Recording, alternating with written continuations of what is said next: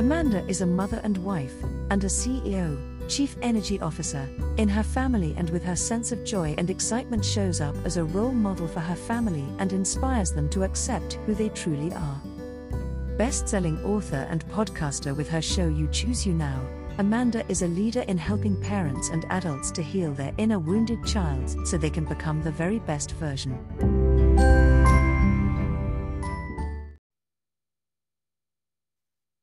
Right, ladies and gentlemen, it is Thursday the 17th, and we're going to have a wonderful interview with my wonderful guest today, and I'm so excited to have her on the show. Also, it cannot be a show without you joining as well. With our listeners, we're so thankful for you who are listening to a podcasting show. Yes, you can. And so what we're going to do, we're not going to hold up too much time, because tonight we want to really get into the gritty side of things tonight with our wonderful guests.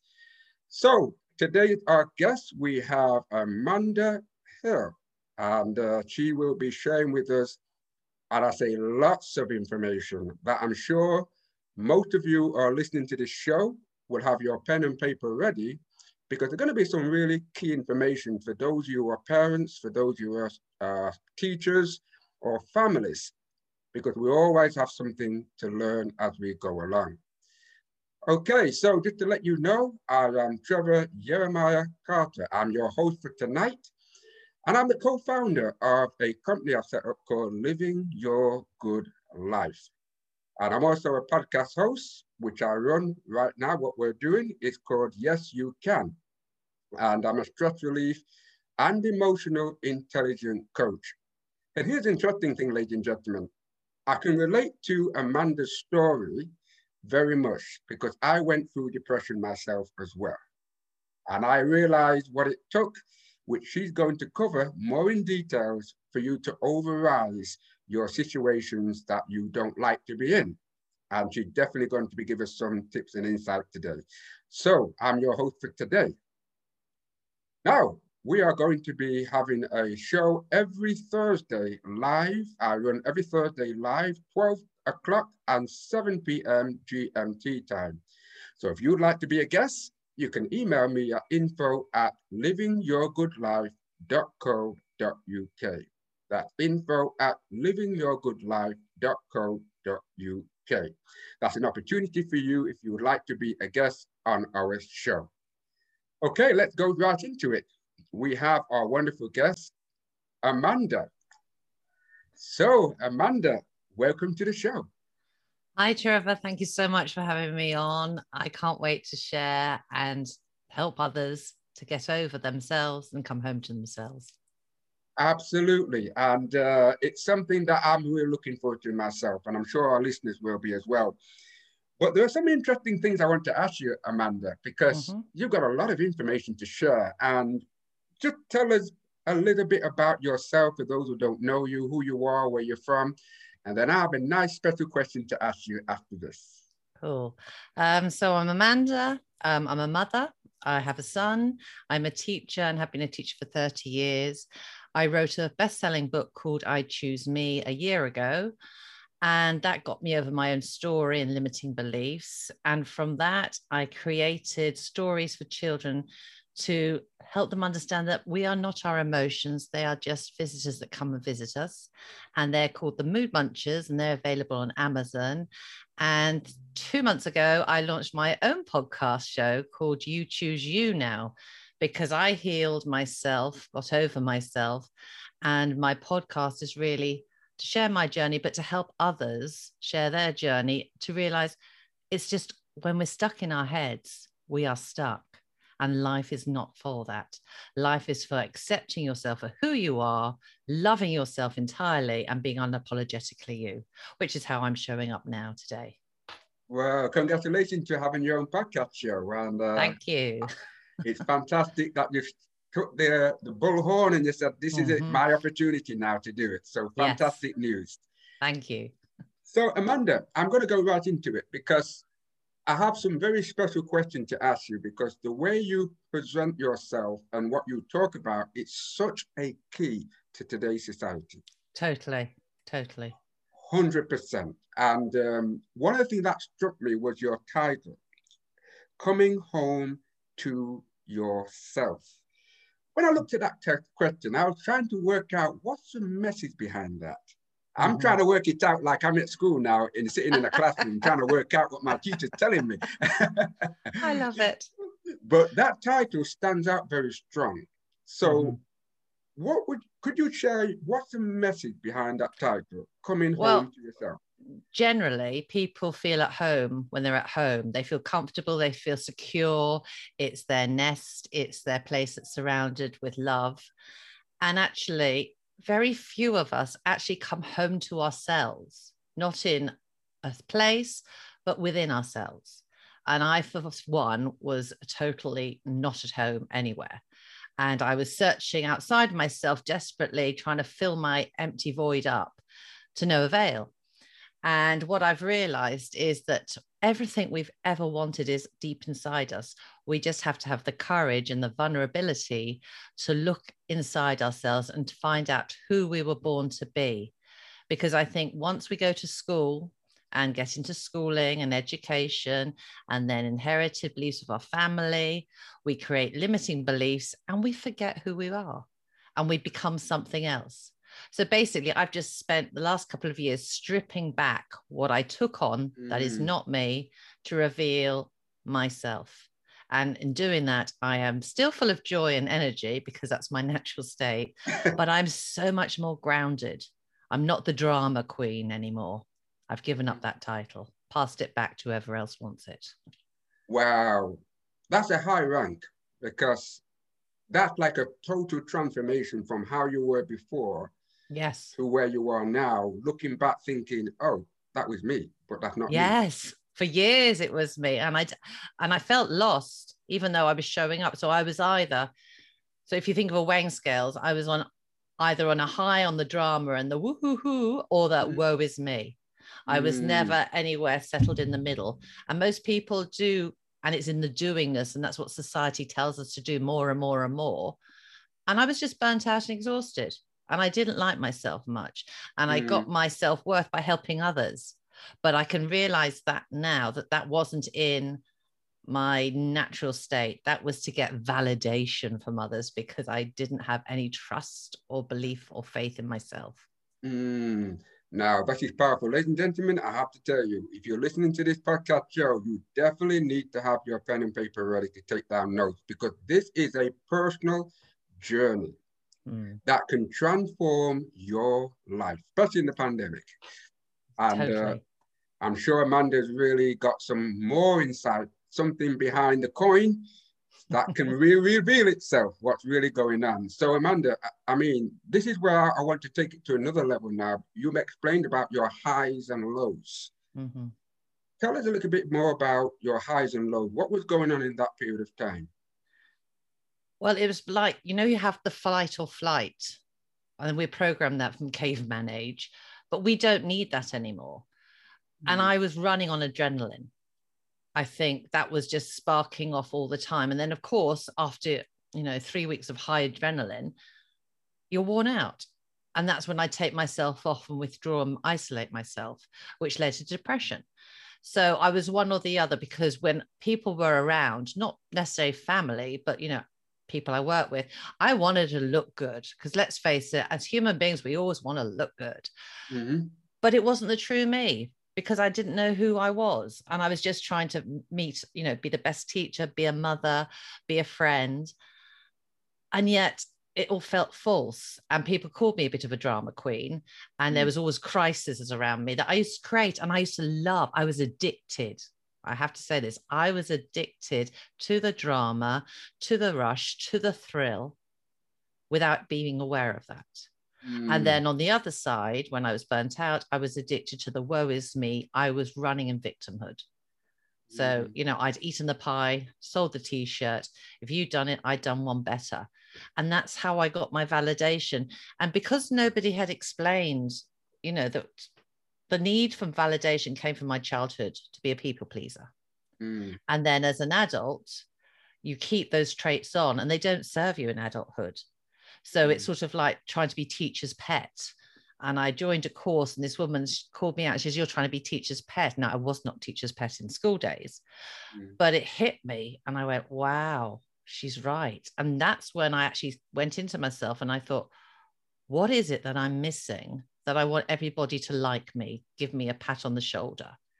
And I realized that other people's opinions of me were more important because I actually didn't have an opinion of myself.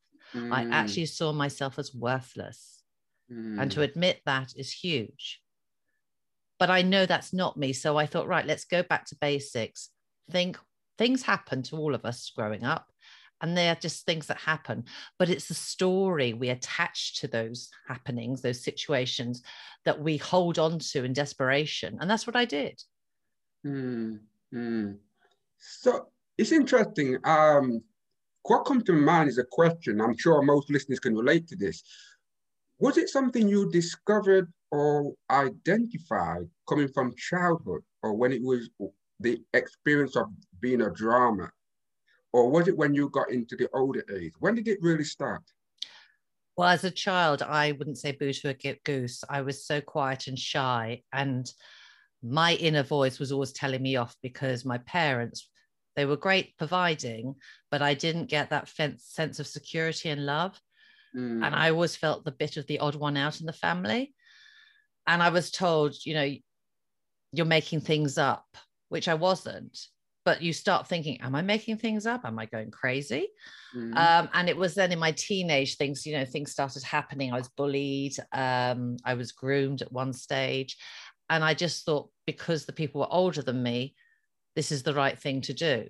And I can see that absolutely no, but I had no security and base in myself on which to base it. But the attention I got from being in drama, I liked that because I was being seen and being heard. And I realized as a child, and a lot of us are like this, we felt unseen and unheard. Right. Wow. Now, the reason why I ask that is because people tend to find we carry a lot of patterns and behaviors and models into our life. We don't realize how far back it darts to bring it to where we are. But with you, Amanda, you mentioned about beliefs. Yes. What is beliefs, and what was it that struck you about your own beliefs? So my first belief, I remember I was 2.5 and we were collecting my brother. So I've got 2 older sisters, and I knew that was the boy that my father always wanted. And I can remember thinking, I don't want this baby coming home because it's the boy. And it just, because my sisters are a bit older than me, so they were known as the girls, we were known as the children. It just felt that I'm not wanted. I don't belong. And no matter what I tried to do, I got told off as I saw it. I didn't get, it's okay, you're fine, you're safe here. That wasn't said to me. And so I just thought, I try so hard to fit in, to be good. I was the very good girl. That's the A I got on my report card. But I just didn't understand schooling. I found it very hard to talk to people and to make friends. And because of that, people saw that in me. And then I was approached by the people who weren't so nice. And sort of, I could see that I was manipulated and used. And I allowed that to happen. I can see that. But at that stage, because, as a child, you don't know your emotions, you don't understand that, you don't have the language. And I didn't, because my parents were full-time working, I didn't have anybody to go home to talk to. So I created the story that I don't belong. I'm not good enough to belong. And I'm useless and worthless. And I'm unworthy of to be loved because I didn't feel loved. And I kept that going, especially the unworthy of love. So, I was proposed to 3 other times before I finally married my husband. And I was 40 when I got married. So I left it late in life. And he's been patient saint because he sat by me. And it's only now that I can accept his love. It's like I kept pushing. Prove it. And I can see that just comes from a deep lack of self-belief and worth. And I don't want any child to grow up like that, believing that, because everybody is born with love, compassion inside them. We just get misguided with life's, twists and turns, and we don't have to be that way. Wow, powerful story. Now, Amanda, We talked briefly about limited beliefs, and some people tend to have a problem with understanding limited belief. How does somebody experience limited belief, and when does that actually start? I think up to the age of 3, we're curious, innocent, and creative, and we're out there showing up and being just who we are. And then we go to school, and then teachers say, no, don't do that. Do it this way. And so and then they start judging you, and you pick up those judgments. And where the limiting beliefs come is that little voice in your head. And if you're thinking, what little voice? It's the voice that just said, what voice? And an activity I do with people is mirror work, where I ask them to look at themselves in the mirror and honestly write down what you're thinking and saying to yourself. And another way to do it is do it the whole day. And at the end of the day, if you read the list, you will usually find out it's usually quite condemning and very negative towards yourself. We are our own worst critics. And it's actually acknowledging that you are putting yourself down, whether it's, you're not saying it verbally, but in here, so your whole energy is being put down. And, you know, I was doing that for 45 years. So guess what? They become patterns, they become habits. You know, I can see my mom, she's no longer with us, but, you know, she couldn't take a compliment, and she'd go, oh, get me a bucket. I'm going to be sick if you said anything nice to her. And I've inherited, I can take compliments now, but it was that sort of thing that I'm not good enough unless I am helping others. Right. So look at your patterns and look at your behaviors around people. What do you do that's consistent? What's your go-to behavior? And that's usually, so people pleasing, trying to make everybody happy. That was the reaction of my limiting belief. Right. And also, Amanda, you probably agree with me, is that I don't think people realize, I mean, I had a lot of that around me in my life. People don't realize the languages they use can damage people. The power of words. There you go. This is why I wanted to get your story over on this show, for people to be aware of your experience as well as my experience. The power of words, what we say particularly, which I know you're going to cover, over our children. Yes. Because a lot of the times we speak without thinking, and I'm so guilty of that. I was very reactionary rather than being responsive. And actually, what I do now is hold, pause, and think, right, who's speaking? Is that my ego wanting to get the better of somebody or put people down? Or is it from my heart and my soul? Right. Okay. Now, here's the other thing I want to ask you, excuse me, is parents are busy, they're working. Yeah. They got a lot of demand and responsibility. With your situation, do we look at that scenario where parents are so busy and got time for their children? Is that a cop-out or excuse when you look at it now? What would you say, Amanda? For my parents, and, you know, I was brought up in the 70s, so it was a time ago, but I know my parents did the very best with their knowledge and their awareness of the time. We didn't have this self-help and things around. My parents' goal was to put a roof over my head and provide the best for me.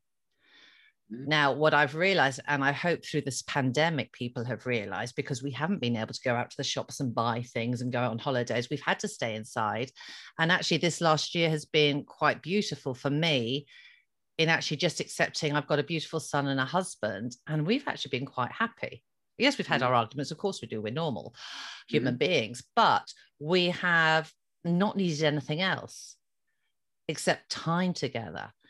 But you see, society, although we've got all this awareness, and I hope now that we'll never go back to the old normal, society now, we have this awareness, we can go within ourselves, but it takes self-discipline and changing the habits of a lifetime. Now, I understand people have to work because, let's face it, housing isn't cheap. And a lot of the times 2 people have to work in the family, and that's fine. But all you need to do is, and I know from being a teacher and asking children who sat with their parents at the dinner table and actually sat and had a conversation and ate together. And a lot of the children don't do that anymore. It's, you know, TV dinners, or they're being looked after by the DVD player. And it's because, and I was guilty of this, so there's no judgment when I'm saying this, because I did it myself. And my husband actually said to me, "You're so busy doing, you only ever stop on our 2-week holiday." And that hit me. And I went, first of all, don't be so ridiculous. Of course I'm there. I cook, I clean. But those are the doing. I wasn't sitting there, giving my son a hug and saying, "How's your day?" And I've had to, it's taken effort, but I come in now and at the door I stop and say, "Right, I'm leaving school," and that's gone. I'm now here in the present moment, and I come in and I go to Alessandra and I say, "Hi, darling, how was your day? Tell me what happened." And then I go to my husband and I say, "Hi, how was your day? Any news to share?" We have dinner together now, and then we have movie night on a Saturday that we just are very silly together, and we take turns each week. But that is quality time that you're actually, not having to pay the bills. You're not having to do the cooking, the washing and everything else. You're not worrying about what the house looks like. You're actually just being together and enjoying one another's company, because connection is what it's all about. Right. Well, ladies and gentlemen, we have Amanda here with us tonight on this wonderful podcast show. And boy, she certainly does have a story for all of us, particularly if you are a parent or a teacher in this room. This show is for you. So what we're going to do, we're going to take a quick commercial break, and we will be coming straight back. So we're going to continue with our wonderful guest, and Amanda here.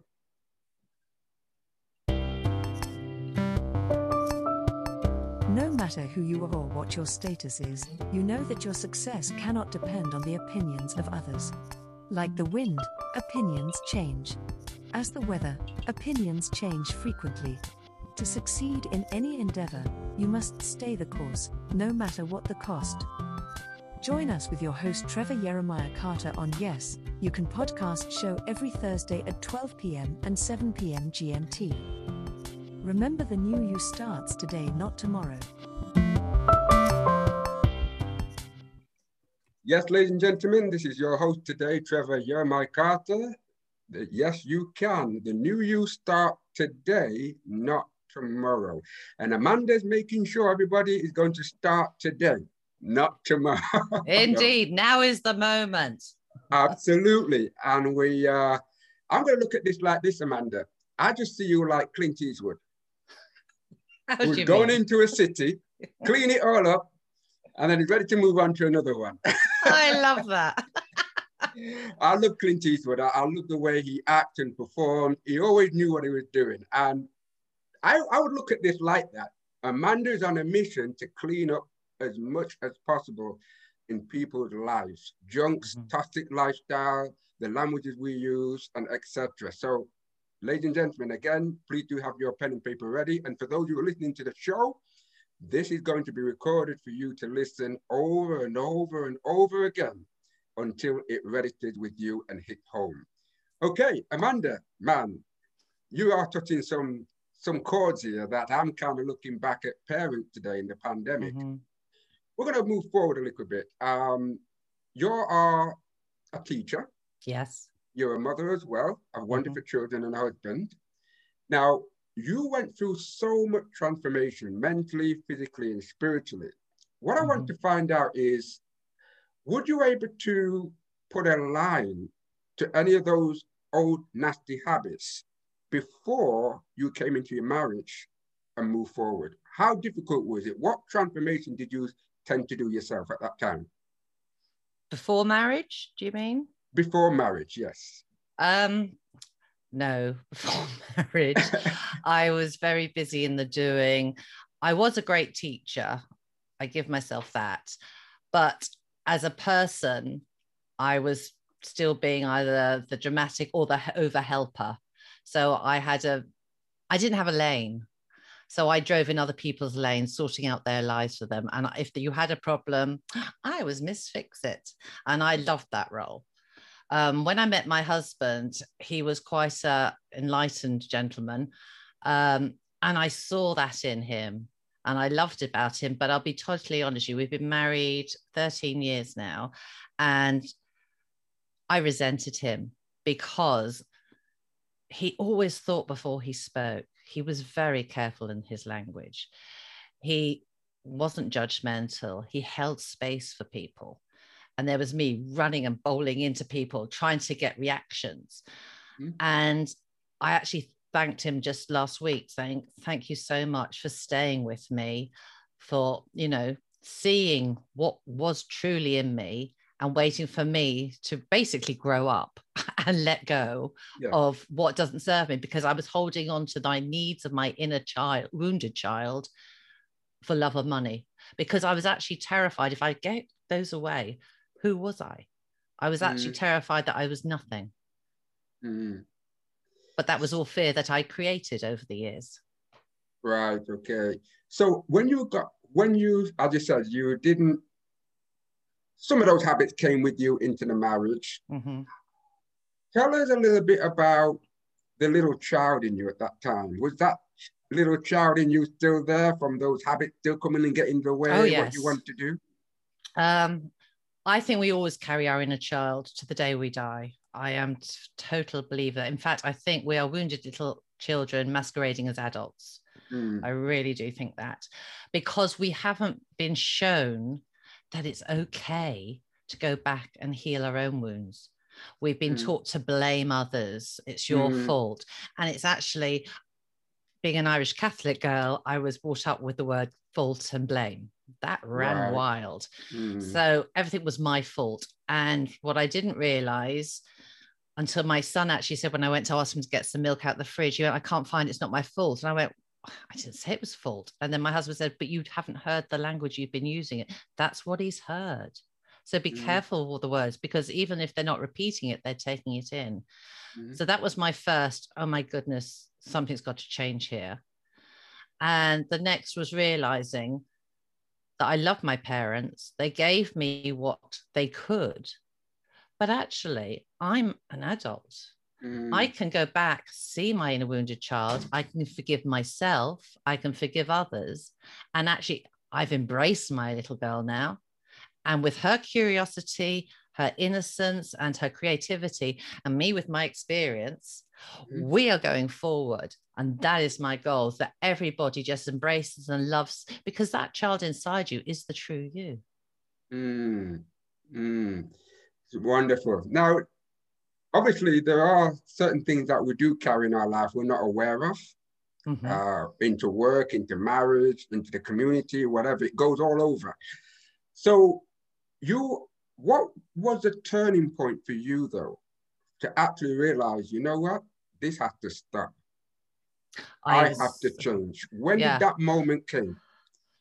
Well, it was in realizing it, that although, you know, I had a great house, I had a great husband, I had a child, I had an amazing job, but I was still feeling empty. And I went, you know, I went on lovely holidays.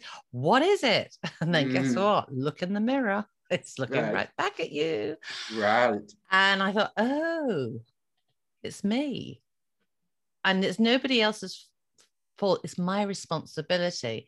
And I was so tired, fed up and tired of being that way. I thought things have got to change. And that's when I joined a program, Relationship Intensive.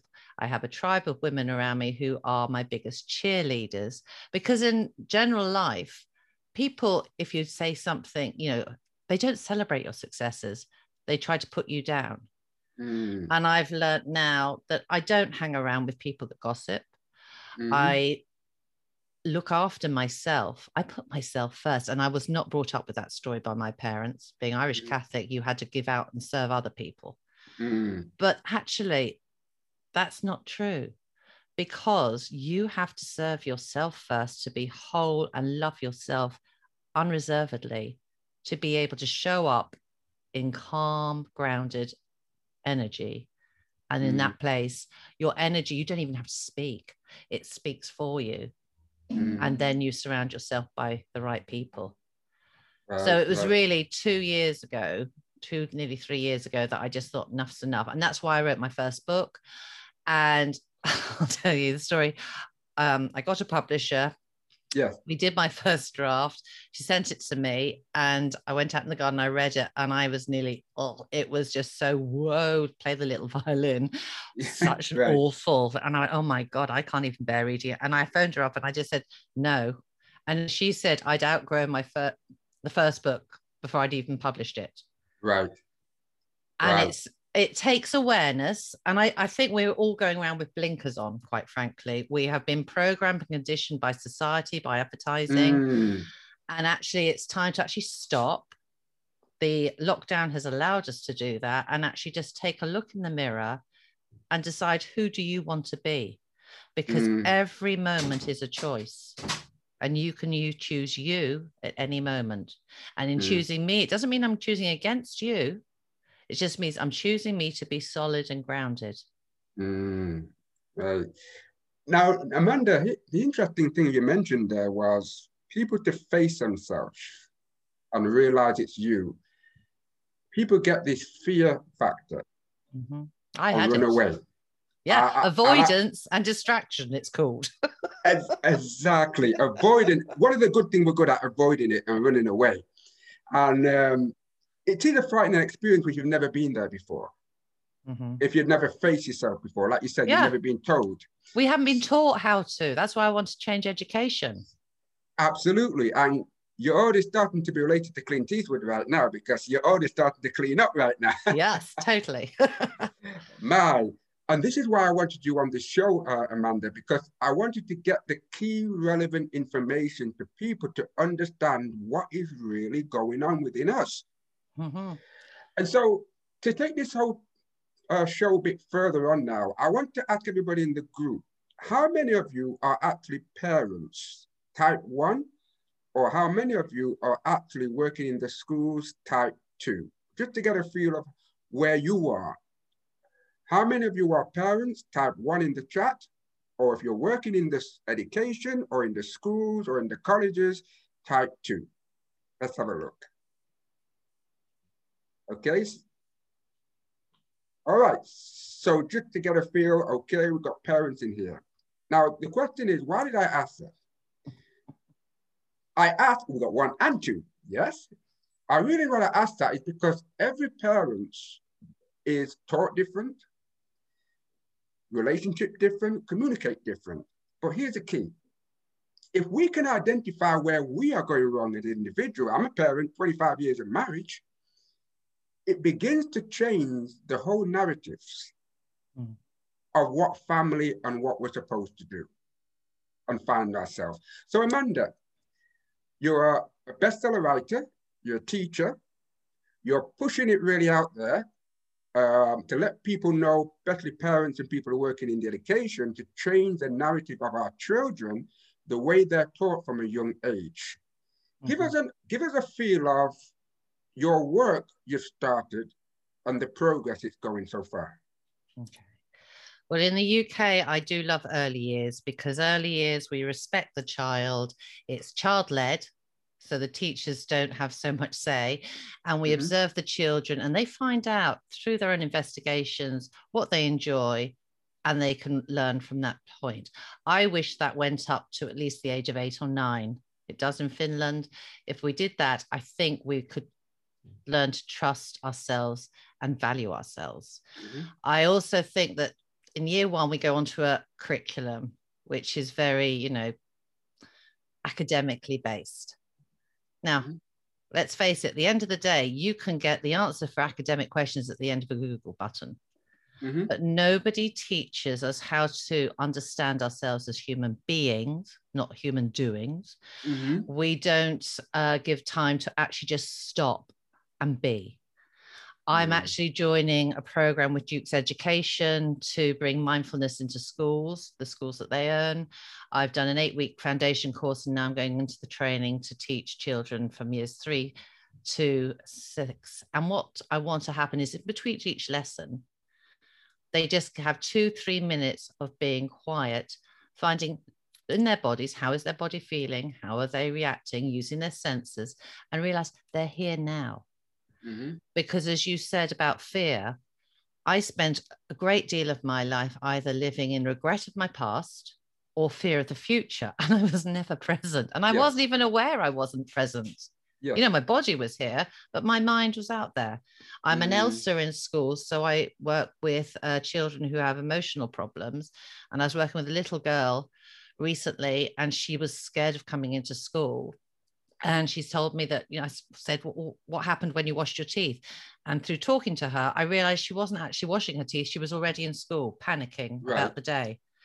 And we have that panic. We have that fear of what if, because we like to have certainty. But the biggest thing I've realized is that life is uncertain and it's okay. You look at the seasons, a tree's not going to stay the same. And it just lets go of its leaves when it needs to.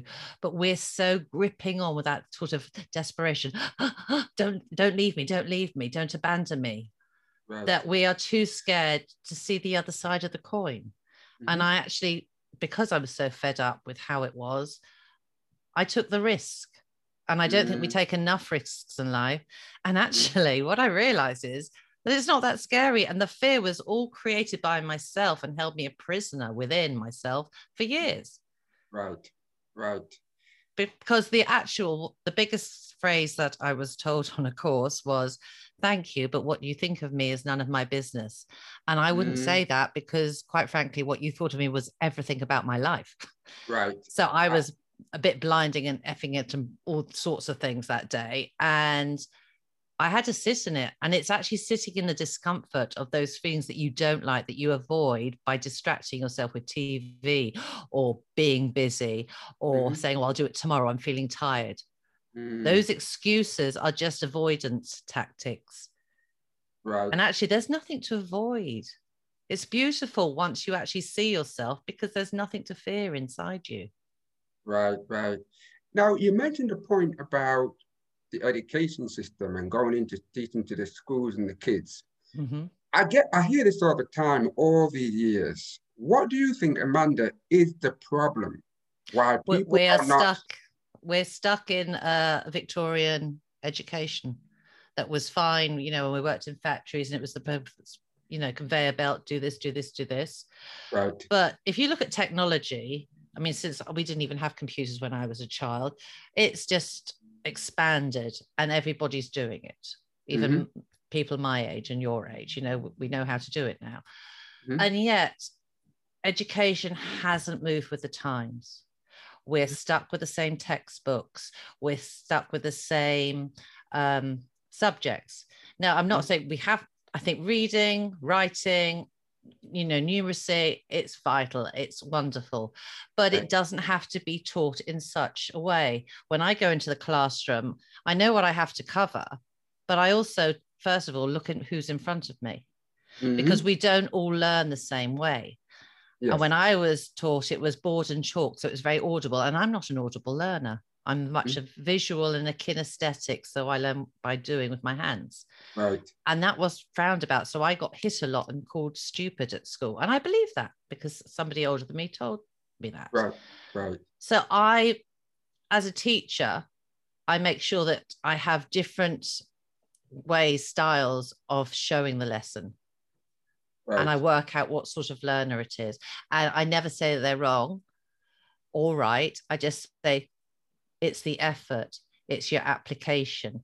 I don't care about the result. It's not about, you're not a grade on a piece of paper to me. You are a human being. You're a person. What do you enjoy? What gets your soul singing?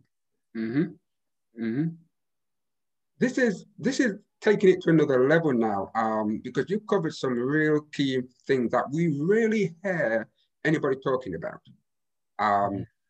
One of the things is, I like your title. I love your title, Coming Home to Yourself. Something came to me this morning before I was coming on to ask you, and I think you've touched it. There's been a back and forth argument about homeschooling. What is your thought as a teacher, as a mother? Because my sister did our two sons homeschooling. When they went to college, they couldn't believe that my niece and nephew was homeschooled. Because of the knowledge, the relationship, they just went through the roof. While the kids who had been going to school and college, they were still at the same level. Yes. And the teacher actually stopped my sister and said, what have you been doing? Because your kid knowledge had just gone through the roof, past the kids. Yes. So they were shocked. So Amanda, from your experience, because you're writing your best-selling book, talking to parents, and your title said, Coming Home to Yourself, what is your perspective on homeschooling? Is it something that we should be doing more, or people can have a balance going to school and homeschooling? Mm-hmm. Well, I have friends who have homeschooling, and I don't like the term homeschooling. Right. I call it world learning, because these people that I know, their children have written books. They're aged 8 and 10. They've written their own books, but the parents modeled the behavior. So the parents were always reading. So that became the automatic things for the children to do. When they travel, they take them to places, they introduce them to people, they get the communication skills, going out to the shops to buy, to budget, all those skills, which are life skills, can be done without school. Now, I do think there's a place for school because, especially my son was an only child. So going to school really helps him with his making social friends and his peers. And there's a place, but I think it's not one thing or the other. It's that balance again. It's the big drama or the woe is me. It's either all academic or all people think homeschooling isn't right. Who says? Mm-hmm. The evidence is you see your child, you know what's best for your child as a parent. And I'm not talking to you what your parents told you was best for you. Mm-hmm. I'm saying see them not as your child, but as an individual, and discover.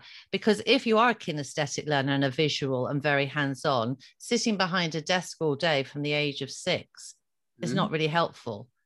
And I think being out and learning through being and doing, children learn to trust themselves. They don't need validation or a tick in the book. They know what they can do, and they don't mind if they make mistakes or get hurt. They just go, oh, I won't do that again.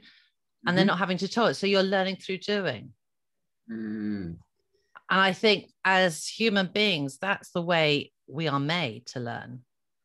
So I think it's possible to change schooling and have much more, get rid of a lot of the desks. That's why I love early years, because we have a lot of floor space. They're learning lying on their tummies, so that they're building all their core strengths. Because what I have noticed, a big change in the last 30 years, children are coming in with a lot less language because parents aren't around talking to them, and they haven't got the body skills because they're not out climbing. They're sitting at home playing games. And they haven't got, I even had one child who I had to put a chair behind him at the age of 4, because if I couldn't, he couldn't cross his legs without falling backwards. And these are the challenges. It's the reason why I asked, because these are the minor challenges that we get in the education system and with homeschooling. But what I've personally seen is people who have no homeschooling, those kids are like progressing, developing their social skills. And like you said, my sister did the same, travel, took them out, got to know people. And when they came to college, they was way ahead. Yes, because they've experienced real life rather than because school, I'm not saying all schools are like this, but, if you've got a school that's very old fashioned in its way and it hasn't progressed, you're turning them out just to be sitting in one space, talking to a few people, learning one way. But that's not what life's like outside. And I also think people that don't homeschool, it's a fear, because I had a fear because I wasn't good at maths. I'll be honest with that. And I thought I can never teach maths.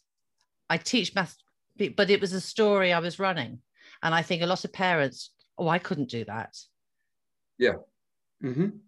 But anything is possible. But you've got to make your life work for you. What's best for you and your family. Right.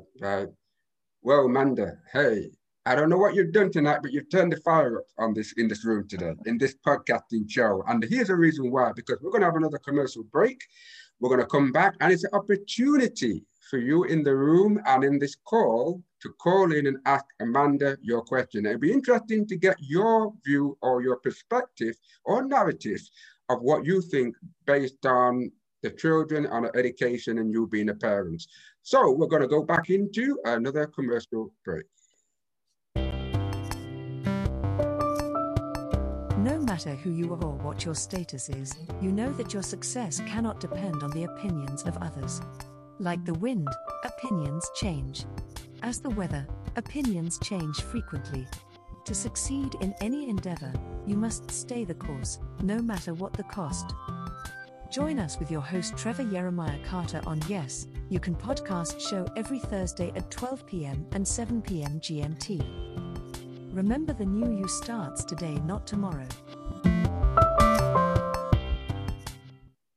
Yes, ladies and gentlemen, welcome back, welcome back. Yes, You Can podcast show. We have wonderful Amanda here, and she's really been giving it tonight and giving us some idea of what we can do as parents. So before we open the floor, there's one more question that came to me, Amanda, to ask you. Is it correct to say all what you've been through, self-belief, being a teacher, looking at education, is this the key of what you're doing now as a motivation? I'm passionate. My biggest passion is children, because I know they're born with everything they need within them. And then just because of how society has become, we overlay them with things that they do not need and they lose themselves. But what I've learned recently is actually the parents give stories from their parents, inherited narratives that are passed down. Now, mine with mental illness, depression, that you have to work hard or there's no results. I didn't want all those stories to be running through me into my son. That's another reason why I stopped and took the responsibility for myself, because he's his own person. He's on his own journey. I'm there just to be his guide and light. But what I've realized is that so many parents have got the wounded children inside themselves. They're looking for books to help themselves or how to, but there's nothing out there. I think we're finally becoming aware that we are so much more than, a result on a piece of paper, whether we went to school, college, university. That really doesn't matter, because at the end of the day, you can choose to be happy without that. And that's the blessing, and that's the connection. And if we did it from there, I believe then everybody would, as you say, grow. We're born to grow and learn and do it naturally, rather than think I have to do this because I'm this age or whatever the society's story is. Wow. But I want to help parents to let go of their wounds, to show up who they truly are. Now, if I can do it, my goodness, it's possible for everybody. Right. Very important. Thank you so much indeed, Amanda. I really do appreciate those wonderful insights.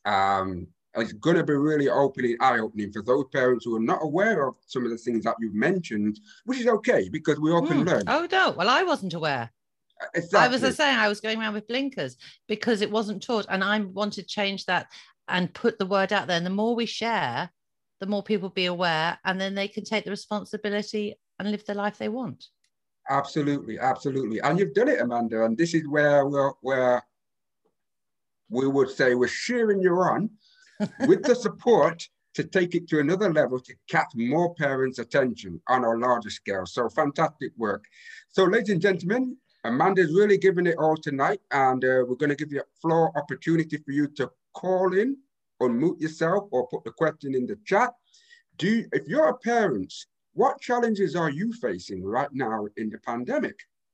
Or if you're working in the education department, how things are for you as a teacher, or in the schools or colleges, how are challenges against you?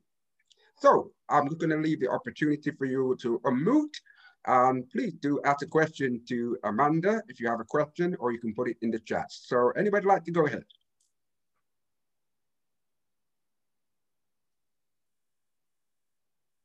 Anybody like to go ahead? Any questions? Yes, Nazinga, go ahead. Hi, thank you, Trevor, and thank you, Amanda. That was absolutely amazing. I guess for me, I'm not a parent yet, and I don't really work in the education system, but I can really appreciate the benefits of this. And I guess my question to Amanda is, obviously, I know primarily you're focusing on education and schools, but how else can this work help and impact on parents and children outside of that space? I think quite simply because we are children and parents wherever we go. I'm doing it with schools because that's my background, and I'm lucky enough to be in an establishment of a school. But really, my message goes for every human being, because we've all been brought up in a family with some narrative, and we've all without doubt, got some limiting belief. In my experience, a lot of people have the limiting belief that I'm not good enough. It comes in different forms, but identifying why, when we took that story and made it true about ourselves, that's what I want to discover. And then in meeting those wounds when it happened, because what I've realized recently is that we might have gone through a trauma or been told off, that we were told something was wrong, so we made it about ourselves. And rather than processing that emotion, in my day, I was told to be quiet and just do what I was told. So I didn't have the voice. We've got to see what is that emotion, trauma that got stuck in us, let it process, let it be. And I was scared of those emotions because I didn't want to lose control, if I'm totally honest. And actually, there's nothing to be worried about, but we've been conditioned to think there is because we want to look good. So I think this, needs to go into workshops. It needs to be talked about. We need to be less about the advertising, buy this and feel good about ourselves, and really just be, look at who you are. Look how beautiful you are. Look how you show up in the world. And from that space, everything is possible. Nzinga, did that answer your question? Absolutely, Trevor. Thank you, Amanda. Brilliant stuff. You're welcome. All right. So we're looking forward to your wedding when you let us know. Okay? Will do. Yes, I'll get an invite, please. Wonderful. Thank you for that question. And we do have a question for you, Amanda, in the chat. It said, "Hi, Amanda. I'm a parent and want to know how I can support my child to get used to being back in school with her class. She really enjoys being at home and now actually wants to be homeschooled full time." Mm-hmm. That's quite common because children, they got used to being in the home environment. They had their parents one-to-one. Even if parents were busy at work, they had their time. And I have to say that's priceless. That's exactly what I didn't have as a child. However, things are going back to normal. What the children can gain from the friendships and how they can learn from meeting other people, learning how to react to their teachers, because not all teachers are different, not all children is important. But the thing I would identify with the daughter would be, what is it? What is the emotion that they're feeling? What is it? Is it a fear of missing out from being at home? Something's going to happen. Is there a feeling of they're not wanted because you're sending them away from you, an abandonment? And talk through that and don't dismiss it. Listen to what your child has to say and don't try and fill in the words for them. Just say, I see you, I hear you, I understand. Tell me why going back to school, what feelings does that invoke in you? Let's talk it through and validate their feelings. Yeah, I understand that. And give them an example when you felt that. Because we've made emotions, especially those ones that, aren't all singing or dancing, we've made them wrong. And actually, there's nothing wrong with emotions. They're just emotions that need to be coming out. So listen and ask and be curious and don't try to fix. That was my old story. Right. She had replied, Sam replied and said, "Thanks, Amanda, I will. I think it's what you were saying earlier. Suddenly we were there and had time for her." Wow. All children, and in fact, all human beings and adults, all we want to do is to feel secure and loved. That is the base. I know we need food and shelter, but it's that feeling of security and love, and I'm safe here. And, when you're going to school and there's, 30 other children in the class, and in the playground it gets very chaotic, it doesn't always feel safe. But ask her to explain those and say, yeah, I can understand that mightn't feel safe. But then be realistically, have you been hurt? You might fall over, but are you seriously hurt? Or are you just learning how to survive and get on? Because they've got to survive. Because also as parents, we're not always going to be there. We don't want our children at 18 going out into the world and not being able to do things for themselves because we've done everything for them. Very important key there. And I'm sure Sam would be able to take that on board, which he has agreed to. So we do appreciate that, Amanda. Oh, Sam. But yeah. That's definitely something to digest on. Now, I'm going to leave it 2 more minutes for anybody in the room. If you'd like to raise your hands, and if you want a question, please do raise your hand and put the question forward. I've always had an old saying, it doesn't matter how silly the question is. Mm-hmm. There's always something behind the message. So I do encourage you, if you do have something on your mind thinking, I don't want to ask this, it doesn't sound right, please do have the opportunity to ask Amanda. Okay, so anybody in the room, please do that. But while we're waiting for that, Amanda, tell us a little bit more about your book. Yes. What's happening with that? I wrote I Choose Me, which is my story of my journey, but also at the end of each chapter, there are little activities that I did myself, and I gave a reflection so people can tap into them. That's how I came home to myself. But my biggest passion now on my children's book, they're called The Mood Munchers. And what I only came to realize, which probably sounds a bit mad, that recently is that I'm not my thoughts or my emotions, because I thought I was my thoughts because I heard them so regularly. I thought I was my emotions because I was feeling it. And what I've only realized is that they are just passing thoughts. You actually have 72,000 thoughts a day, believe it or not. And emotions, you don't sit in one emotion all day. They come and go, come and go. However, children, when I was teaching them, especially the younger ones, you ask them how they're feeling. They say happy or sad or cross. And those are the only words they had. And what I realize is, especially from my generation, we weren't told to talk about and communicate our emotions. My books are fabulous, fun characters. And I even do guilt, shame, anxiety, all those ones that people don't like to talk about. But they're fun characters. The kids love them. I'm making them into toys. My aim is for them to be in every home, every school, and that they provide parents, families a way of talking about, shame. How else would you do it? You just look at Rue and talk about it. And then you can share, I felt shame when. And if parents started modeling this and being open and vulnerable, it takes away any judgment. Judgment comes from other people or yourself. And with depression, for me to write that book and admit that was huge. And I thought, oh my goodness, I'm going to lose my job. I'm going to lose family, friends. And I thought, well, do I want to carry on my life being the way I am? No, I didn't. So I took the risk. And I'm so glad, because I freed myself from that judgment that I gave myself, the shame, the guilt, and the anxiety. Right. What age group is the book you've written it for? What age? It can be read between 3 and 11. So I've read it to year 6 who love it, and they interact because they're at an older age where they can have their opinions. I've done it with nursery children who just love the pictures, and because they're learning how to be.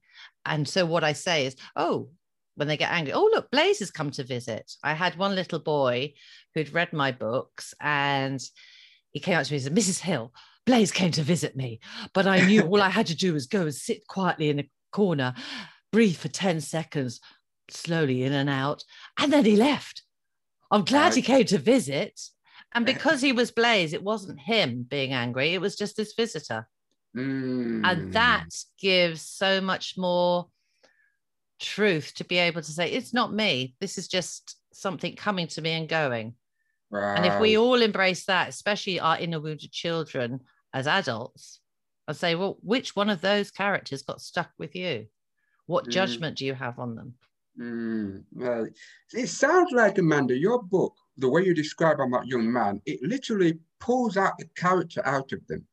Yes. Or when the character, they can identify, acknowledge, name, identify. And rather than saying anger, he's saying Blaze. But he knows Blaze is anger because I describe him as, I'm Blaze, I'm hot, I'm fiery, I get annoyed, I get frustrated. And when I'm really, I go into a rage. Right. So he thought, wow. So he loves, because he gets angry a lot. He identified with rage. There'll always be one of them that you identify and you can see, that's my go-to emotion. Right. I call the book The Mirror. Your book is like a mirror. You see yourself in the mirror and you have a reflection of yourself. It comes out, you're like, oh, is that really me? This is really happening. Do I like it? No, not very much. But actually, because they're colourful, the children don't have any judgment. And as parents, it gives a light way. What I'm creating at the moment is a teacher's book and a book for parents. Right. that gives, you know, with all the limiting beliefs from my point of view, Right. so that they can read those alongside the children's books, because I think it's needed. Right. I want Right. it that everyone to just be, all emotions are okay. Right. Right. Of course. Absolutely. Amanda, I really love what you're delivering here, because it has a very powerful effect of, I would call, challenge parents to change the way we think. Yes. And Or not be realize what we thought exactly. then has to be right. We are capable of change and making a choice. Absolutely, absolutely. So the book, just to highlight, what feedback are you getting to the people who read your book so far? So from the parents, I've worked with parents that were unfortunately splitting up. And Right. so parents are in separate houses. And she said the book really helped her talk about her feelings, because Wow. what it triggered with her is she says, oh my goodness, I just realized my parents got divorced and I'm projecting onto my daughter my feelings of hurt from all those years back. So that was great feedback from me. Another one was the fact that it's child friendly, that the children love it and take on the characters and then talk about it freely. And I can identify it in their parents. So you say, oh, look, Blaze is coming to visit mummy. Or, oh, yes, Rue's hitting out home today. So, and that was the reason I created them, because I wanted children to be able to talk about emotions without using the grown-up language that we use, that they don't understand. But they have been very well received. The children love them in school. I'm creating the toys because it just makes it more tangible. And then what I'm planning to do is get puppets made so that I can do shows with them that show the emotions. Because as I said, as a learner, as a child, role modeling, kinesthetic, doing is much better than on a piece of paper and writing about it. Right. You know, my mind's ticking over with so much questions, and I'm hoping our listeners are really getting the benefit out of this. I'm sure they are, because it's been so informative, Amanda. Thank you. And for those who want to go further, get some guidance and counseling or whatever, would you be prepared to give your website or social media? That's my passion, to help others, because we are all connected. It's just fear that keeps us disconnected. So my website is www.amandahryle.com. My books are on Amazon. My show is called You Choose You now. It's a lot of stories, but I'm also having guests on, because everybody's got a story to tell. Everybody's got a different perception.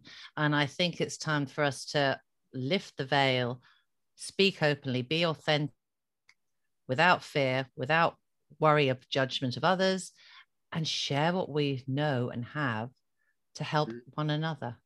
Absolutely. Do you actually coach parents or just children? Do you do coaching for parents? I've actually said in school I'd like to do some parent workshops now. I have done talks for Chevron, and that's my next thing that I want to do. Right, right. Fantastic. Well, ladies and gentlemen, what can we say? Amanda Hill has given us everything we need to know and take responsibility. Take the veil. Get rid of the veil. The veil is not making anything different than what we're supposed to know. So this is an opportunity, ladies and gentlemen. Please do get in touch with the details. And yes, this will be recorded, and you will have the opportunity to get the recording. For those of you who have signed up on LinkedIn or got the direct link from Amanda, I'll be sending the details to Amanda to pass out to her contact details. Now, what can I say? We're saying this was amazing. Thank you so much. That was brilliant. Thank you, Amanda and Trevor. You're welcome. And so, yes, we have got people who are really ready to start moving forward and make things happen guess what? We're nearly in 2022 now. So that's how quick things are moving at the moment. Absolutely. So we have the opportunity to make that right now. Like I said, today starts now, not tomorrow. Okay. And yes, I have my show every Thursday, 12 o'clock live and 7 o'clock live. And I will be looking at probably a part 2, Amanda, to come back. Fabulous. I'm totally up for that. Oh, and I want absolutely. everybody to realize you've got you all your life, and you're Yes. so much more than you ever thought you were. So just start trusting and believing in yourself, because you're beautiful. Absolutely. We just said somebody, yes, part 2. They're looking for part 2. That's amazing. Thanks, Amanda. So everybody got the message. So Amanda, thank you so much indeed. And we definitely will keep in touch. Definitely. And let your work continue and shine to the parents and to the children. And guess what, everybody? We'll see you next time. So everyone take care. Have a good week. Take care. Thank you, Trevor. It's been a delight. All right. Welcome, Amanda. Take care.